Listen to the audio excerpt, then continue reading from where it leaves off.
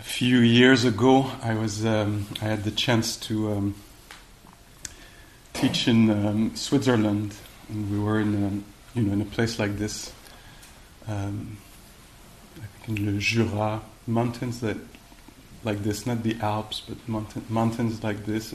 On a day a little bit like this, and I was sitting here, maybe in meditation or waiting to give some instructions or talk about the practice. And suddenly they started this very beautiful music, Balinese, like Indonesian music. Ding dong. And I was sitting back thinking, wow, that's amazing. Somebody near the center is playing Balinese music. I don't know if you call it like this in English. And I thought it was absolutely lovely, delightful. And later at the meal, I was with manager or some of the staff, and I was talking, and I was saying, do you know who lives in the area that plays music like this? And they're like, Pascal, you're in Switzerland. These are the cows. They have a bell. And so they go, ding dong, ding dong. And I thought it was amazingly beautiful Indonesian music. So this week here, on the first day, I'm sitting here, and I think waiting for us to start or something, and then I hear, and I'm like, somebody's phone is vibrating. I'm like, is it my phone? No, my phone. It's not here. Somebody brought their phone, it's vibrating. And then I'm like, oh, these are cows. They're not vibrating phones. So, what does that have to do with the Dharma? Everything. Because this is a slight, we would say in French, anodin, benign, trouble with perception. It doesn't. It's kind of fun when you discover this. It's lovely. It's sweet. Yet, the problem of perception in Buddhist teachings is very much central. How we perceive things is at the root of our suffering. And so, I'll name just a few things. Feeling, do you have the perception, sometimes perceiving things as you feel separate from what you should be or could be, or from the world, or, kind of a little viable, little consciousness, isolated, we could say kind of against the world, that it's viable, but it's going to require a lot of strategies and a lot of fighting to actually survive. Do you recognize something? You might have not thought about this exactly like this, but it might have been a kind of an impression you have. There's me, isolated consciousness, and there's the rest of the world, and it's slightly against me, or, not the perfect match exactly, or it's rubbing one against the other. I don't know, am I alone in my little world again? Kind of an existential problem, So it's a perception, it's the way things are perceived at that moment. They're perceived like there's a little I, it really exists, and they keep talking about death, So that's a lot of bad news, because what happens at the moment of death, after death?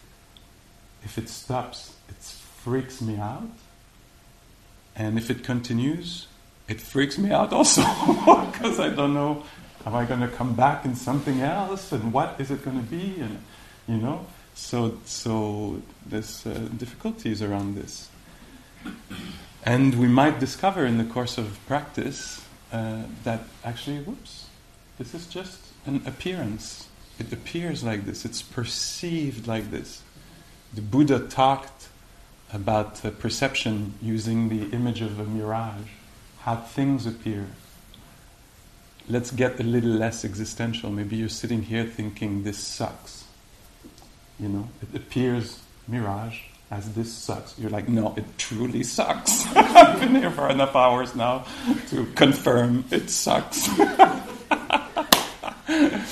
And yet, we've seen perception change, huh? And suddenly it's like, oh, I love it here. I wish I had, signed for a longer retreat. It's too short. The sit is too short. And so perceptions have this quality, like the rest, of being ephemeral, changing. How I appear to myself as a piece of shit or as somebody worthy. It's kind of fluctuating perceptions. And many of our perceptions, actually, we don't question. We just take them as a reality, like a complete description or reality itself. And so here, in the course of practice, we start to actually notice the changing nature of sensations, of moods, of thoughts, types of thoughts, and the changing nature also of perception, how things appear, Like, for example, this retreat might appear like it's never ending. Well, at some point, you'll figure out that there was an end to it. It was just a perception. It felt like it was never ending. Yet, at some point, whoops, it's already gone. And this is there's a lot of freedom to be gained in this. But to gain freedom there, we need to be very, very attentive to what's happening as it's happening. And so, to back what I'm saying with something powerful, I'll use my computer. And we'll go on the internet, and whatever is going to come out is going to be true. Let's see. You've got emails.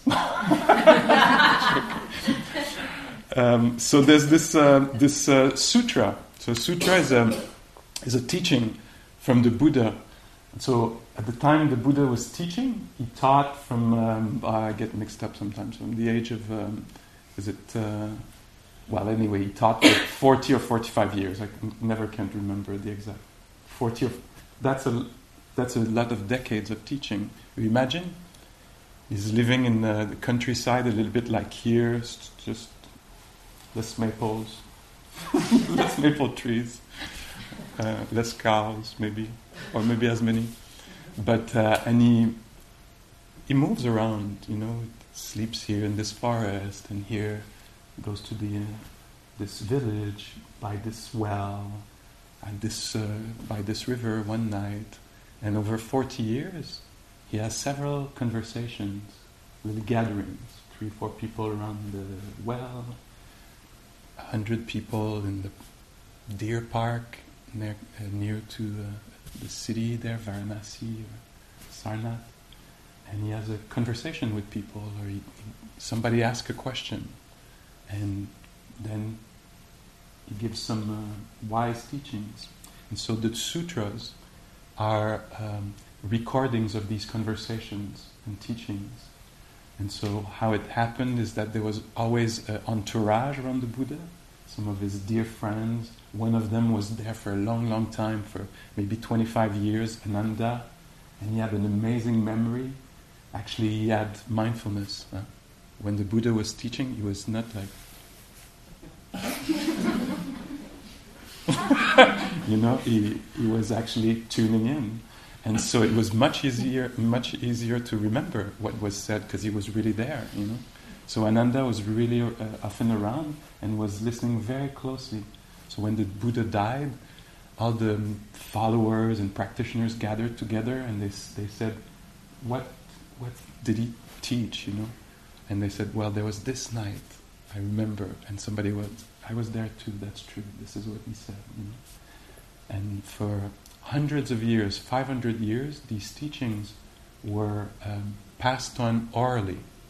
And now apparently the scholars are telling us that oral transmission is much more reliable than written transmission. Because there was many, many people learning what was said that night, and they would pass it on to others like this, and they could check. So, surprising, huh, for us? And at some point, 500 years later, it started to be written down. And so today, we have thousands Because you imagine 3-4 conversations a day over 40 some years, how many little or big teachings there are. And so here's one of them. So this one is called, the title of this one that they gave to it, because you'll see it, maybe it's in the text there, I can't remember exactly. But they called it an auspicious day. And what the Buddha did, like other spiritual teachers at their times, they took the kind of what was in the culture, in the beliefs, and they gave it a twist. Huh? They said, well, what you think this is, it's actually something else. And so this discourse or teaching is called an auspicious day, because maybe at the time we would think that an auspicious day was a day where this star was aligned with these stars and the moon was in this angle and this and that, and this was a really auspicious day. And there might be still people who think that this is auspicious when the stars are aligned in this particular way. So the teacher, the Buddha, a revolutionary teacher, was coming in and was saying, let me tell you what is an auspicious day. Do you really want to know what is an auspicious day? It might not be when the stars are aligned in this or that way. Let me tell you what is an auspicious day. And then you go on Google, you type an auspicious day, and it appears. And so, I don't know who's talking here. It might be Ananda, who's recalling what happened that night. Huh? It's like after the death of the Buddha, we were there at that gathering, and so somebody said, I have heard that on one occasion, the Blessed One, the Buddha, was staying at Savatthi in Jeta's this is Anathapindika's monastery. And there he addressed the crowd. I'll do some little free translations here. Then he addressed the crowd and he said, hey you, hey guys, hey you people, practitioners. Maybe we could translate it like this. And they said, yes. They responded, yes. And the Blessed One, the Buddha said, I will teach you the summary and exposition of one who has an auspicious day. Listen and pay close attention, I will speak. So it's very it's very oral, it's very real, it's like, hey, I'll tell you what is an auspicious day. Tune in, please. And the people listening, they say, as you say. And the Blessed One said, you shouldn't chase after the past or place expectations on the future. What is past is left behind. The future is as yet unreached. Whatever quality is present, you clearly see right there. Whatever quality is present, you see right there. Not taken in, unshaken. That's how you develop the heart. Ardently doing what should be done today, for who knows, tomorrow, death. There's no bargaining with mortality and his mighty horde. Whoever lives thus, ardently, relentlessly, both day and night, has a truly auspicious day. So says the peaceful sage. So what is he saying? Let go of the past. Don't be hooked by stories of the past. Let go of the future, thoughts of the future. Be really attentive to what's happening here now. Really attentive. Know what is happening here now. Do this with really great care and diligence. Do this morning, afternoon, and night. Be aware of what's happening right now. This, if you do this one full day, this will have been a very auspicious day, a very lucky day, a very precious day. So, et voilà. And then he goes on, he says, I think, shall I continue a little bit? Because, what do they say? Oh, and he continues, he says, and how does one chase after the past? You're asking me? How does one chase after the past? One gets carried away with delight, thinking, in the past, I had such a form. He's using here very, very classical Buddhist psychology ways of describing our experience. So he says, oh, in the past, I had such a form. In the past, I had such feelings. In the past, I had such perception. In the past, I had such thought fabrication. In the past, I had such mind state, etc. Do you recognize this? We can easily be like this, like, oh, I remember last summer, we were by the pool, I had such a body, and we were feeling so great, we had such mental states, and so it says that's how one gets hooked.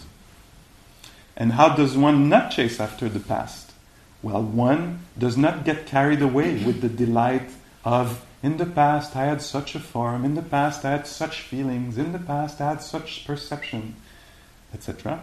And how does one place expectations on the future?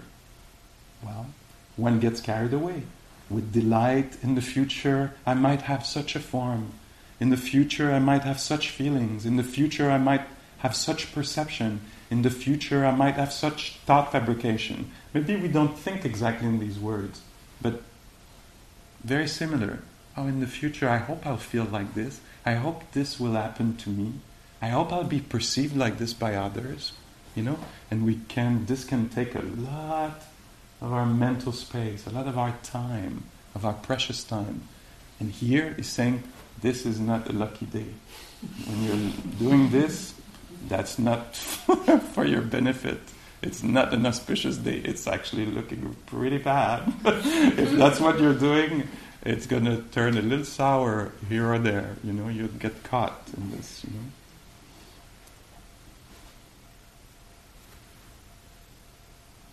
And so he goes on. This is also the oral tradition. We always go through everything completely like this. And so he goes, and how does one not place expectations on the future? Well, one does not get carried away with delight. And in the future, I'll have such a form. In the future, I'll have such feelings. In the future, I'll have such perceptions. In the future, I'll have such consciousness, such, qualities of mind.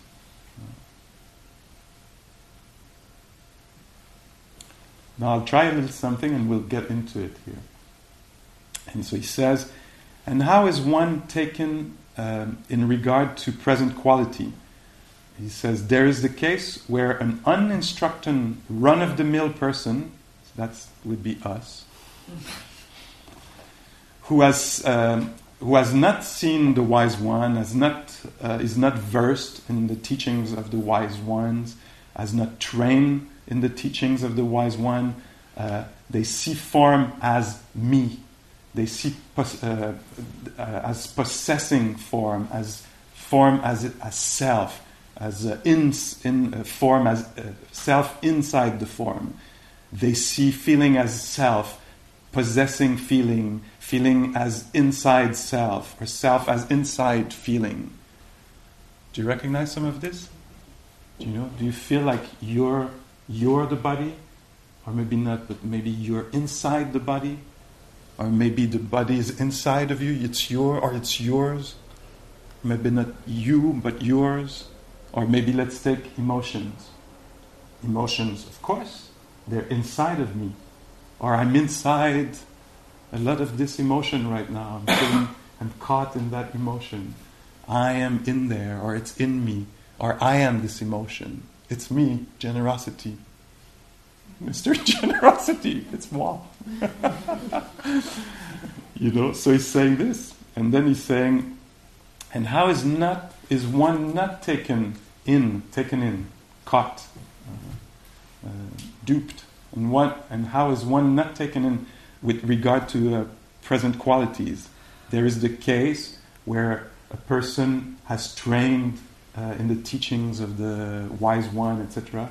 And he says there, this person does not see feeling as self, or self as possessing the feeling, or feeling as inside self, or self as inside the feeling. And then he goes through all the other things, perception, forms, all the different aspects of our reality. That seems complex, does it? Or simple? Well, so this is one thing that I want to bring here that I find to me so, I think just not to me, I'll go through this being here, but so powerful is the kind of attention we bring, what we call mindfulness here, is a particular take on reality. Mindfulness is interested in reality, not in a usual way, like this is all about me, my needs, my body, my feelings, my thoughts. And I suggested this earlier in the retreat. When we bring mindfulness, it's not so much about me. We take another view, another perception. We're actually studying human nature. So do you see how we move out of the me and we go towards more like studying phenomena, the different phenomena of life. A little bit like maybe a scientist would do, neurologist would do. Huh? It would say, oh, that's not you, it's the fight or flight thing that kicks in. Do you see what I mean?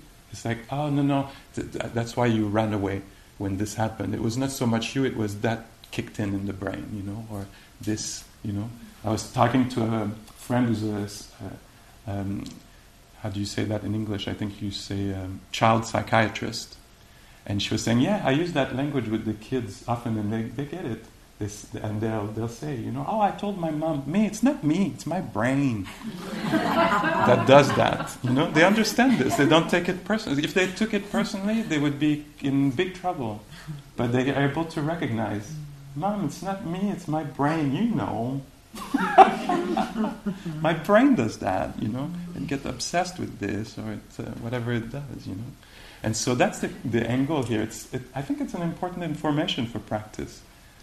And so this has a word, actually it has a word in Pali, in the language, let's say at the time of the Buddha, the language that at least all the teachings were recorded in. In Pali it's called Dhamma Vichaya.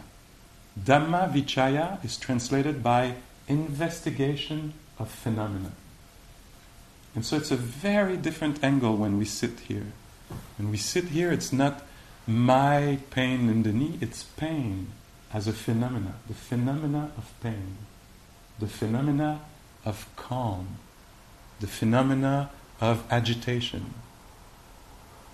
And so when the Buddha here, in this translation in English said, he, she, they don't take form as self or feeling as self, we could maybe talk about this in terms of we not identifying with every event that happens. Tiredness happens. And so even in this tradition, and in English, that's how I learned to practice. What we'll do is we'll use language to help us release some of the clinging in the form of identification that we have around events, thoughts, emotions, sensations, and we'll remove the I when we actually describe experience. And and when you hear this, you might think, oh, it's like detachment, it's dissociation. It's not at all, because we actually come very, very close. Mindfulness comes very close to experience. It doesn't remove itself. At least how it was taught to me is that mindfulness goes in the heart of events, but maybe with a different view, perception than usual. And so instead of saying, I'm hearing vibrating phones all over the fields, I'll remove the I and just say, oh, hearing is happening.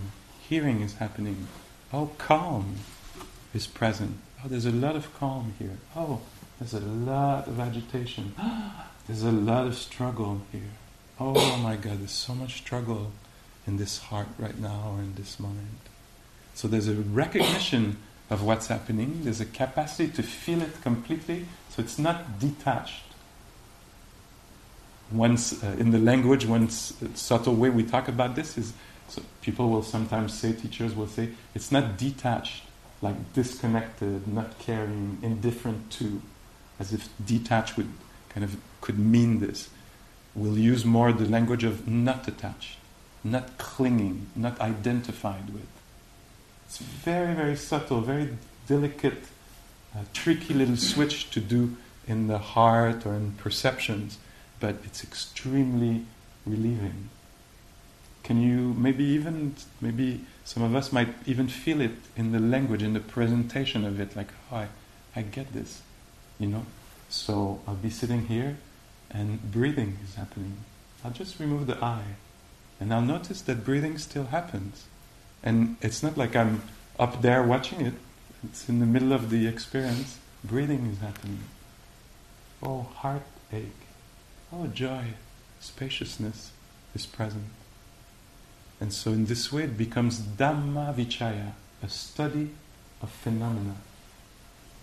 So it's not exactly about me. It's about human nature. I'll put it this way. It's more universal. And so in this way there could be, I'll give you an example. When I started the teaching, or anyway in the past, people would say to me, oh, Pascal, you did this. This was, there was a lack of consideration, lack of respect when you said this, or this was unkind. And I would take it very personal. I would be identified with unkind, like, what? And no, I'm a kind person, and I'm not an unconsiderate person. And it was making everything very complex, And now what I see with the development of practice is somebody will say, Pascal, you said that, and this was, there was a lack of consideration. And I'll think, oh, was there a lack of consideration? Let me think. Oh yeah, there was lack of consideration. I'm so sorry. There was at that moment lack of consideration. Do you see? If I'm identified, it means something about me. And if I'm not so identified, then it's a little easier to even take responsibility. It seems a little paradoxical, yet it actually works. I actually remember one time my teacher Joseph had done something, or not done something. Anyway, I was really hurt, and I came to him and I said, Joseph, I can't believe you said that, or didn't say that, or didn't think that, and that. So that's pretty much the example I'm describing. He stopped and he looked and said, yeah, that's true. Yeah, that's true. I'm so sorry, Pascal. Let's phone this person and tell him that.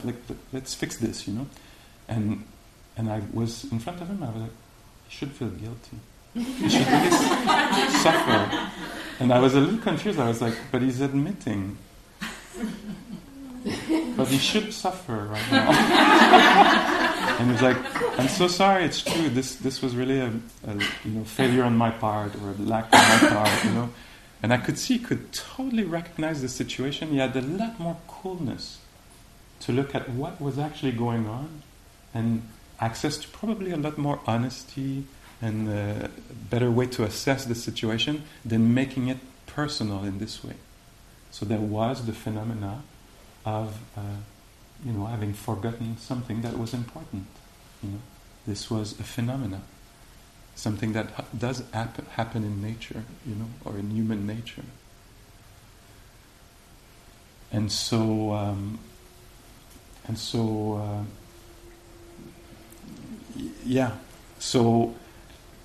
there's a series of qualities that there's many ways to present them, but there's a series of qualities that can be almost presented as a domino effect, and that might be one place here where you want to tune in, because it's really talking about causality in terms of well-being. What causes what to find well-being? And so in the Buddhist teaching, in Buddhist psychology, and what the Buddha taught, he says, when we bring attention to something, a really clear attention to something, so mindfulness, it will become in time Dhamma Vichaya. It will make that quality arise, that being really intrigued by reality. And so we'll go from being just attentive to what's happening to me to what is actually happening outside of the me vision of things, you know. Oh, there is, I don't know, distress. There is hearing. And so Dhamma Vichaya is this particular quality of studying phenomena outside of the framework of it's all about moi, you know. So we bring mindfulness, it will bring Dhamma Vichaya, which will bring naturally energy. Because we're not going to be so caught about everything, the interest will make energy rise. And so the way I see it over the years, I've seen it in myself and I've seen it in students countless times. And it's one of the joys of being on this path, is when somebody has mindfulness and Dhamma Vichaya, in the reporting, they'll say, oh my God, I saw my mind become really, self-righteous. But they don't describe it as personal, like, oh my God, I'm so self-righteous, I feel, they'll say like, oh, I saw the mind becoming really nasty. And they're really interested in the phenomena, whoa, I can't believe that. Or self-loathing, they say, oh, I saw the self-loathing, it was seen as a phenomena. It was not taken so personal. It was seen how a mind can turn against itself. And what you see is it brings energy. People describe this with eyes like this, with a smile. Can't wait for this to happen again. Before they were not. They were identified. So it was like, no, I don't want to talk to myself like this anymore. I don't want to hear this voice or this kind of, you're a piece of shit, And now people are like, oh, I saw it. I hope it happens again. How interesting is that it leads to energy. And so being attentive in a particular way, in a Dhamma Vichaya way, studying phenomena, suddenly the mind will get really interested. So attention will bring interest, which will bring energy, which is already there in the room as I'm describing this, will naturally bring joy. The energy, the investigation will bring energy, will naturally bring joy. Oh my God. I love being on retreat. It's one bad news after another. You give me a little 30 minutes to walk and I see a lot of shit arising.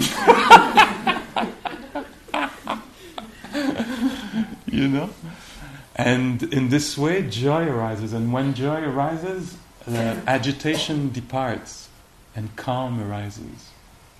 And calm, and we become more steady. We stay here, attentive.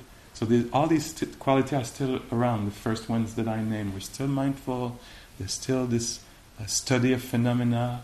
There's energy, but not too little, not too much. Just the right energy to actually be there. To hear Indonesian music. Or whatever else is happening. And the mind gets calm and naturally concentrated. It calms, it's less agitated, so it stays. It's gathered instead of scattered. It stays. And you might have experienced this as you're doing the walking or the sitting. At some point, not all the time since the beginning, but at some point, suddenly there's just like, I don't know, it could be just 3 or 4 steps in a row that happens, where there's a quality of presence that is sustained. The mind is really engaged with crickets, hearing. And there's no disturbances. It's not scattered. The mind is not like, it stays. It stays. And it becomes equanimous. It's steady. Equanimous means not reactive. So all these, they kind of a domino effect. Slowly, they lead one to the other. They actually accumulate. And so I'll repeat and the Buddha says, as maybe you've heard me or heard the Buddha himself, if you were around, then didn't get the message, still around, that's your chance.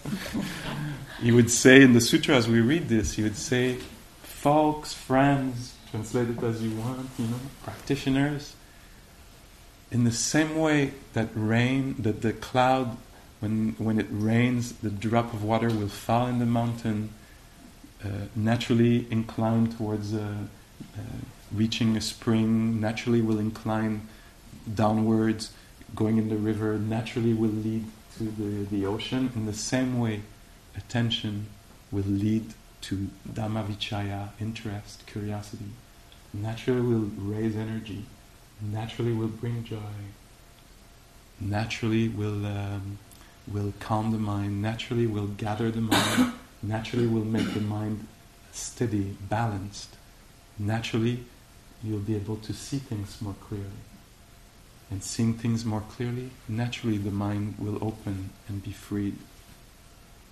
So very, very natural succession of things. Of course, when we get to practice, it's a little bit more rocky than that. But this is and maybe over the course of a few years of practice, or a few decades, one can say, yeah, I recognize that this is true. It's true. That bringing interest, when I don't want this, turning towards, and this is applicable in life, I don't want that day, I don't want that conversation, let me turn towards it. I have to write this email, make that phone call, let me turn willingly, volunteer for it, instead of just having to. Let me turn towards it, engage with it mindfully. Let me become interested. What is it like to find the right words to express this thing that is tricky to express here to this person? Interested. And energy will arise. And on, and discoveries will be made about the situation, and we'll be able to find some freedom maybe in the situation that was maybe at the beginning was oppressive, or that we were aversive to, didn't want to experience. Do you see how this could be applicable? And so it starts, that's why mindfulness is so central in these teachings, because that's the first domino for the domino effect. So we bring a careful attention. Bringing a careful attention, we'll start to study the different phenomena that are there. It will raise energy. We'll make discoveries. It will bring enthusiasm. And so it's good to know this, because in a way, if we're going a little bit in the wrong direction, we can reorient in some ways as we're here. Instead of subir, instead of what?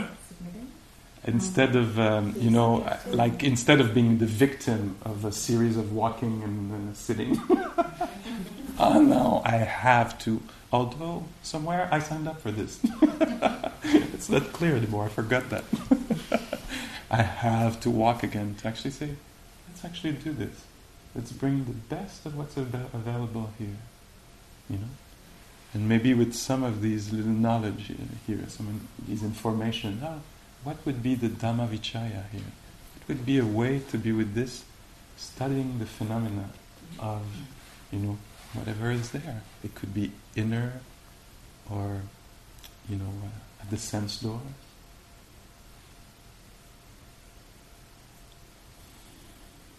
And so when I'm talking about this is a really kind of a big, wholesome turn that we're making in our psyche. Because we're going from 5 hindrances, if you remember way back this morning, wanting things to be otherwise, not wanting things to be like this, not having energy, having too much energy, having doubt, what am I doing here, why am I here? So slowly we're learning to let go of these tendencies of mind, these ways of being, and we start slowly to cultivate the other tendency, bringing interest, bringing attention to, giving generous attention to what's happening. And it could be just as simple as hand resting. And in there we could find, some calm can be gained. When I talk about these qualities in a linear and progressive way, one causing the other to arise, it's in line with the Buddha's teaching. But also we see in the teachings that it can be presented as a seesaw. Oh, that's interesting. Tell me more. So there's 3 qualities on one side, 3 qualities on the other side, and one in the middle. Because this chain of qualities, there's 7 of them. They're called the 7 factors of awakening. The 7 conditions, attitudes, or qualities needed in the heart mind to free it, to free the mind or heart. And so one way to think about this, it's a different way. One lead to the other. Another way to see them arise is that we bring mindfulness. You know the seesaw like this? Is that how it's for kids, One is sitting here, the other. So here the linchpin, I'm making up words that I've heard in different places in my life.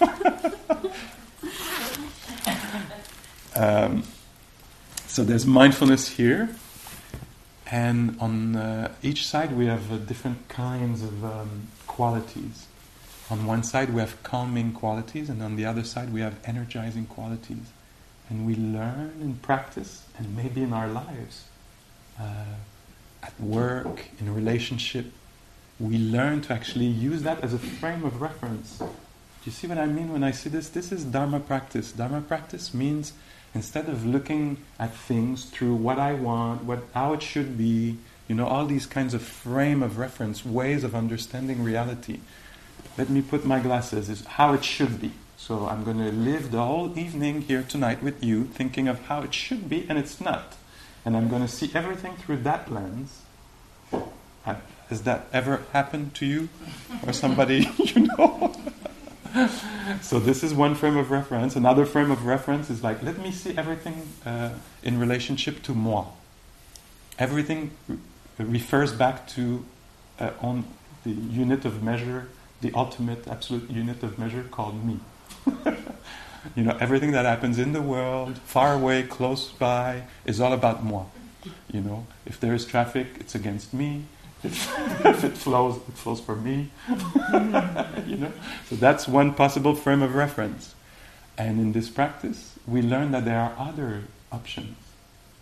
And one of the other options would be the 2 sets of qualities.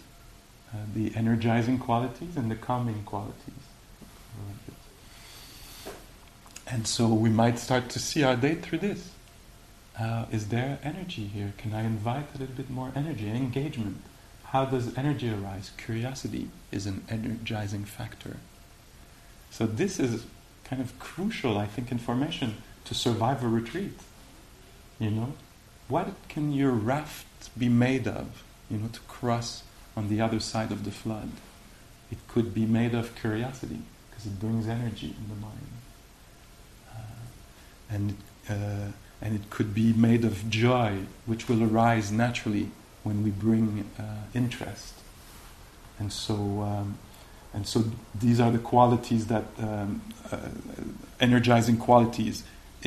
Dhammavichaya, which I could translate by curiosity or interest, and energy, which is very closely linked to interest, and joy, which is a form of energy also.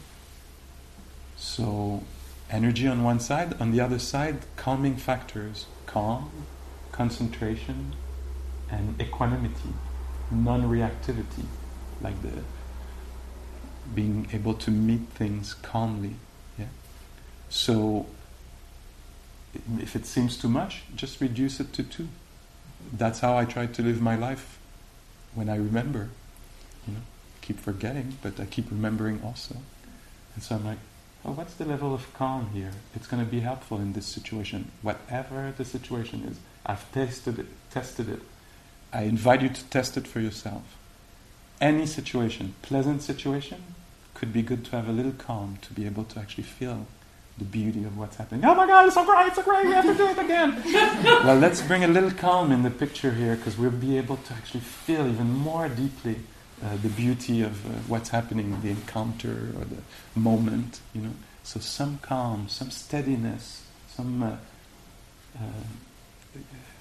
gathering of the mind, unification of mind, instead of the mind being scattered, gathering the mind. These are calming qualities.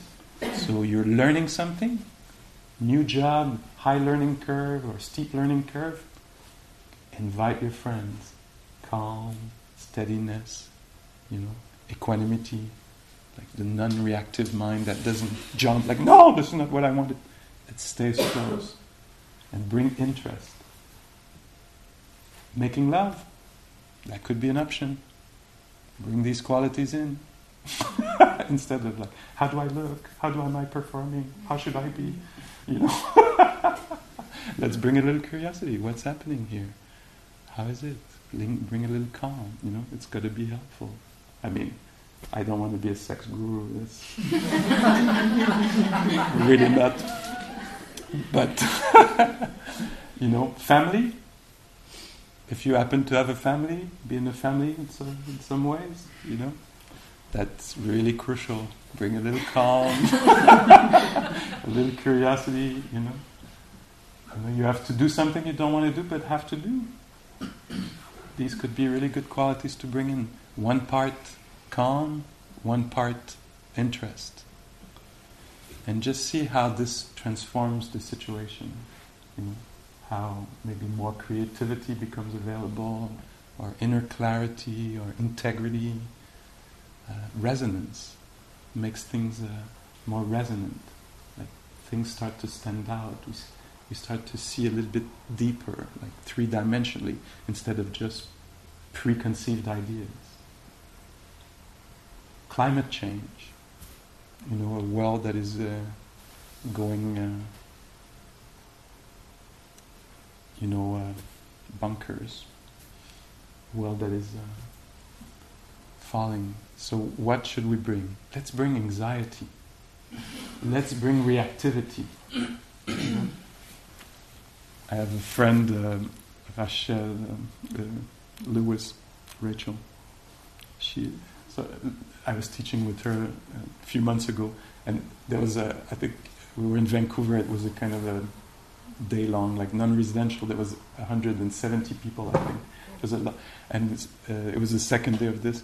And she was like, you know, everybody's trying to calm their mind, pay attention, develop all these qualities that we're talking about. And at some point, she's like, okay, now that you're calm and attentive and steady, now start obsessing about your regular stuff. Get reactive. You know, like she was instructing in the opposite way, and it was really interesting, you know, because it was really obvious that it was not the wise thing to do. You know, it was really clear. Yeah. Okay, now stop having opinions about what's happening. And now it would be a good time to start desiring something else that is not here. So let's start desiring something else. And now let's have judgment about what's happening, that it shouldn't happen. It shouldn't be happening, you know. Okay, and now a little self-loathing. I don't get this, I'm never going to get this.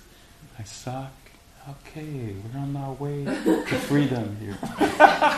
No, of course we're on our way to entanglement. Huh? We can recognize this. Yeah?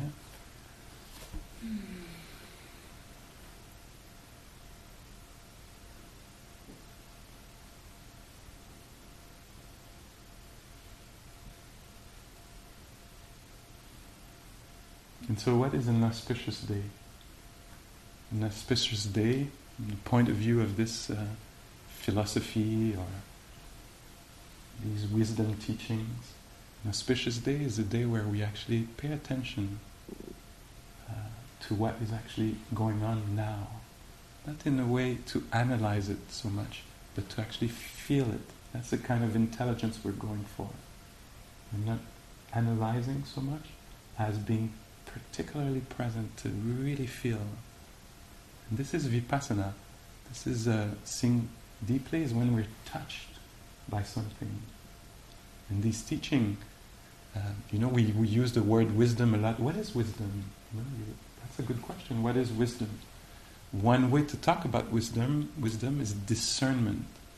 discernment between what and what. I'll bring two other words in Pali here. Kusala and akusala. And these words, what they mean, kusala means helpful, beneficial, helpful for me and for others, onward leading, liberating. And akusala means not helpful, not wholesome, entangling, oppressive. And so when we bring really careful attention to what is happening, we start to discernment, wisdom.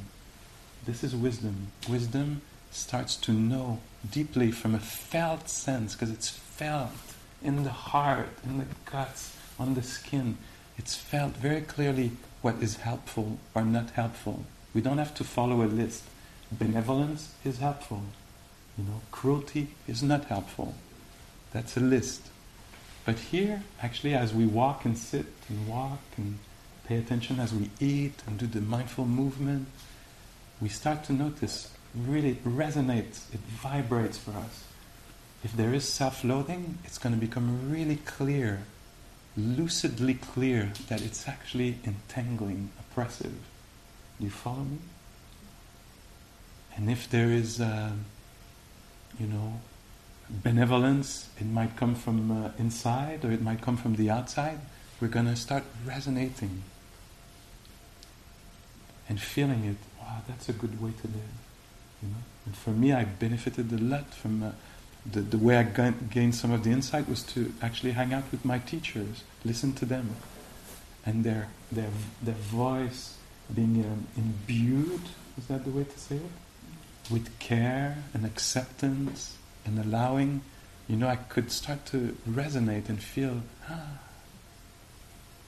this sounds right. This sounds like a good way to live, a good way to be with this, And we start to know it from the inside. Nobody can take this from us. This is very deep, powerful knowing. It's not knowing from I read the list. There's 52 factors of mind. 37 of them are unwholesome. And, I'm mixing the numbers here of Buddhist psychology. But what the Buddha was talking about was to actually feel it so clearly inside of us that we're actually shaken. We're touched, deeply touched by the power of care, of steady attention. We clarify for ourselves that curiosity is helpful. And so here, this is the design of the place, the silence, the time, the few days that we have, the not being busy, is in order for us to become more resonant, to actually be touched by the different way that our minds and hearts behave, and how in the group, we cultivate certain qualities or are impacted by other qualities, and it becomes clear for us. And so when we go back home, that would be the wisdom that we would gain, would be, I know now, this I know, that whatever it is for you, you'll make your own discoveries. And so here we're testing all these different qualities, and they show up, and we don't have a choice. Worry shows up, and we pay attention. Usually we're caught in, we're not questioning, we're not curious about, we're just following worry. And now we're waking up in worry. Oh, look at that ambience, Look at that world I'm born in right now, or that is alive here. And if we notice this with calm, we'll notice, that little bit of calm that I bring to this disturbance here is really helpful, is really vital, And we start to value it, nurture it. That's how it unfolds here.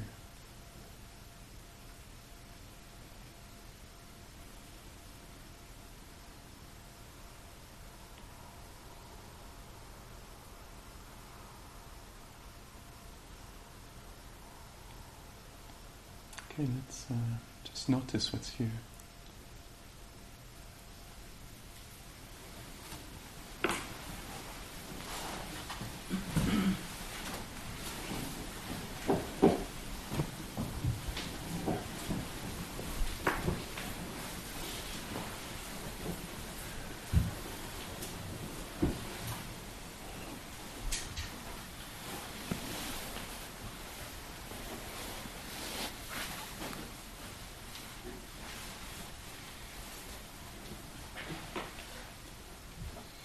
And these things can't be forced. We can't demand these qualities to be there.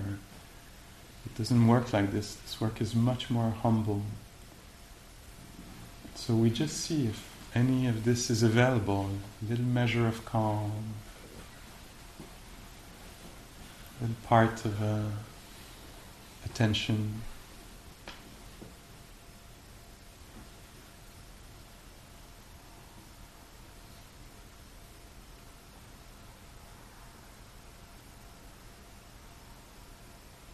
Curiosity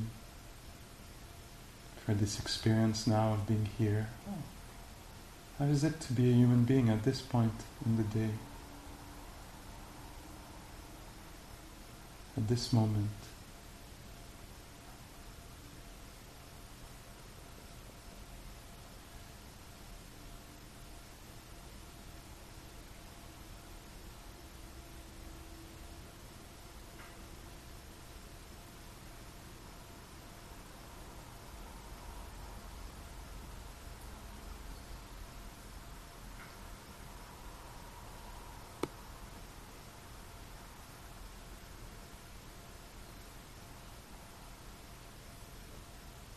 And that way of seeing things, if available, studying phenomena. The phenomena of quietness in the room.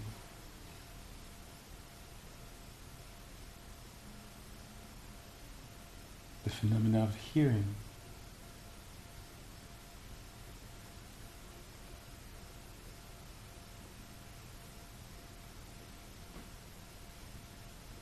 The phenomena of breath, breathing.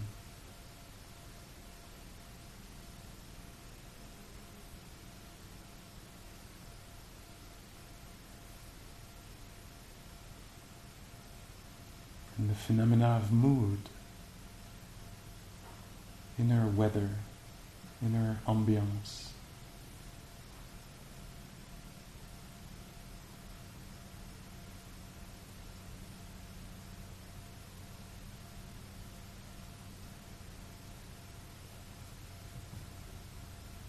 It could be anything. Tenderness, quiet, confusion.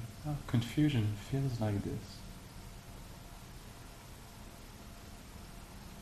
Appreciation feels like this. We don't have to make anything, it's all offered.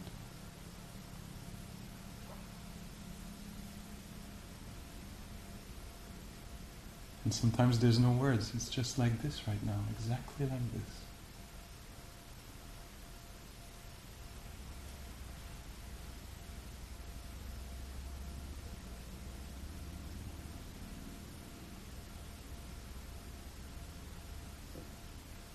Noticing the presence or absence of calm.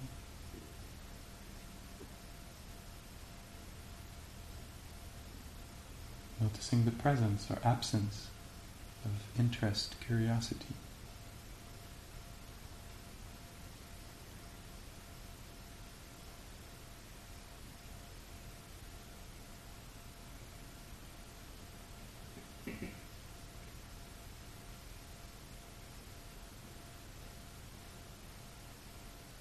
And if pleasantness shows up,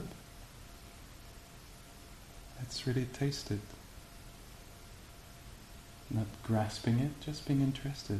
Oh, pleasantness is such a particular thing.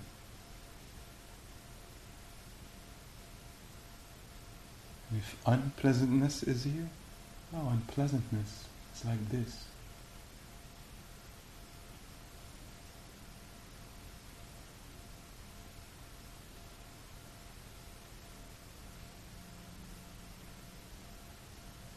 The mind equanimous, not reactive, allowing for things to come and go, to be smooth or intense,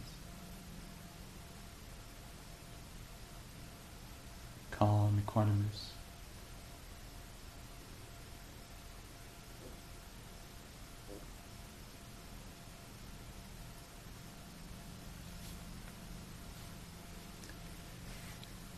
May all beings have access to these qualities.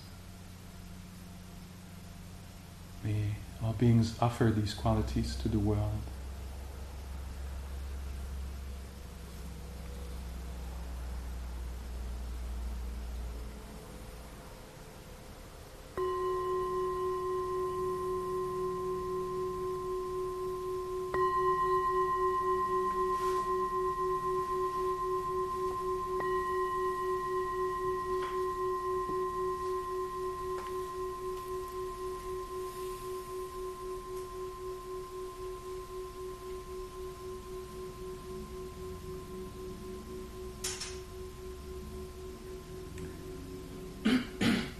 let's see if we can bring some of C and C to the table.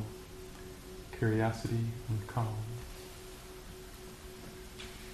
Thank you very much for your listening.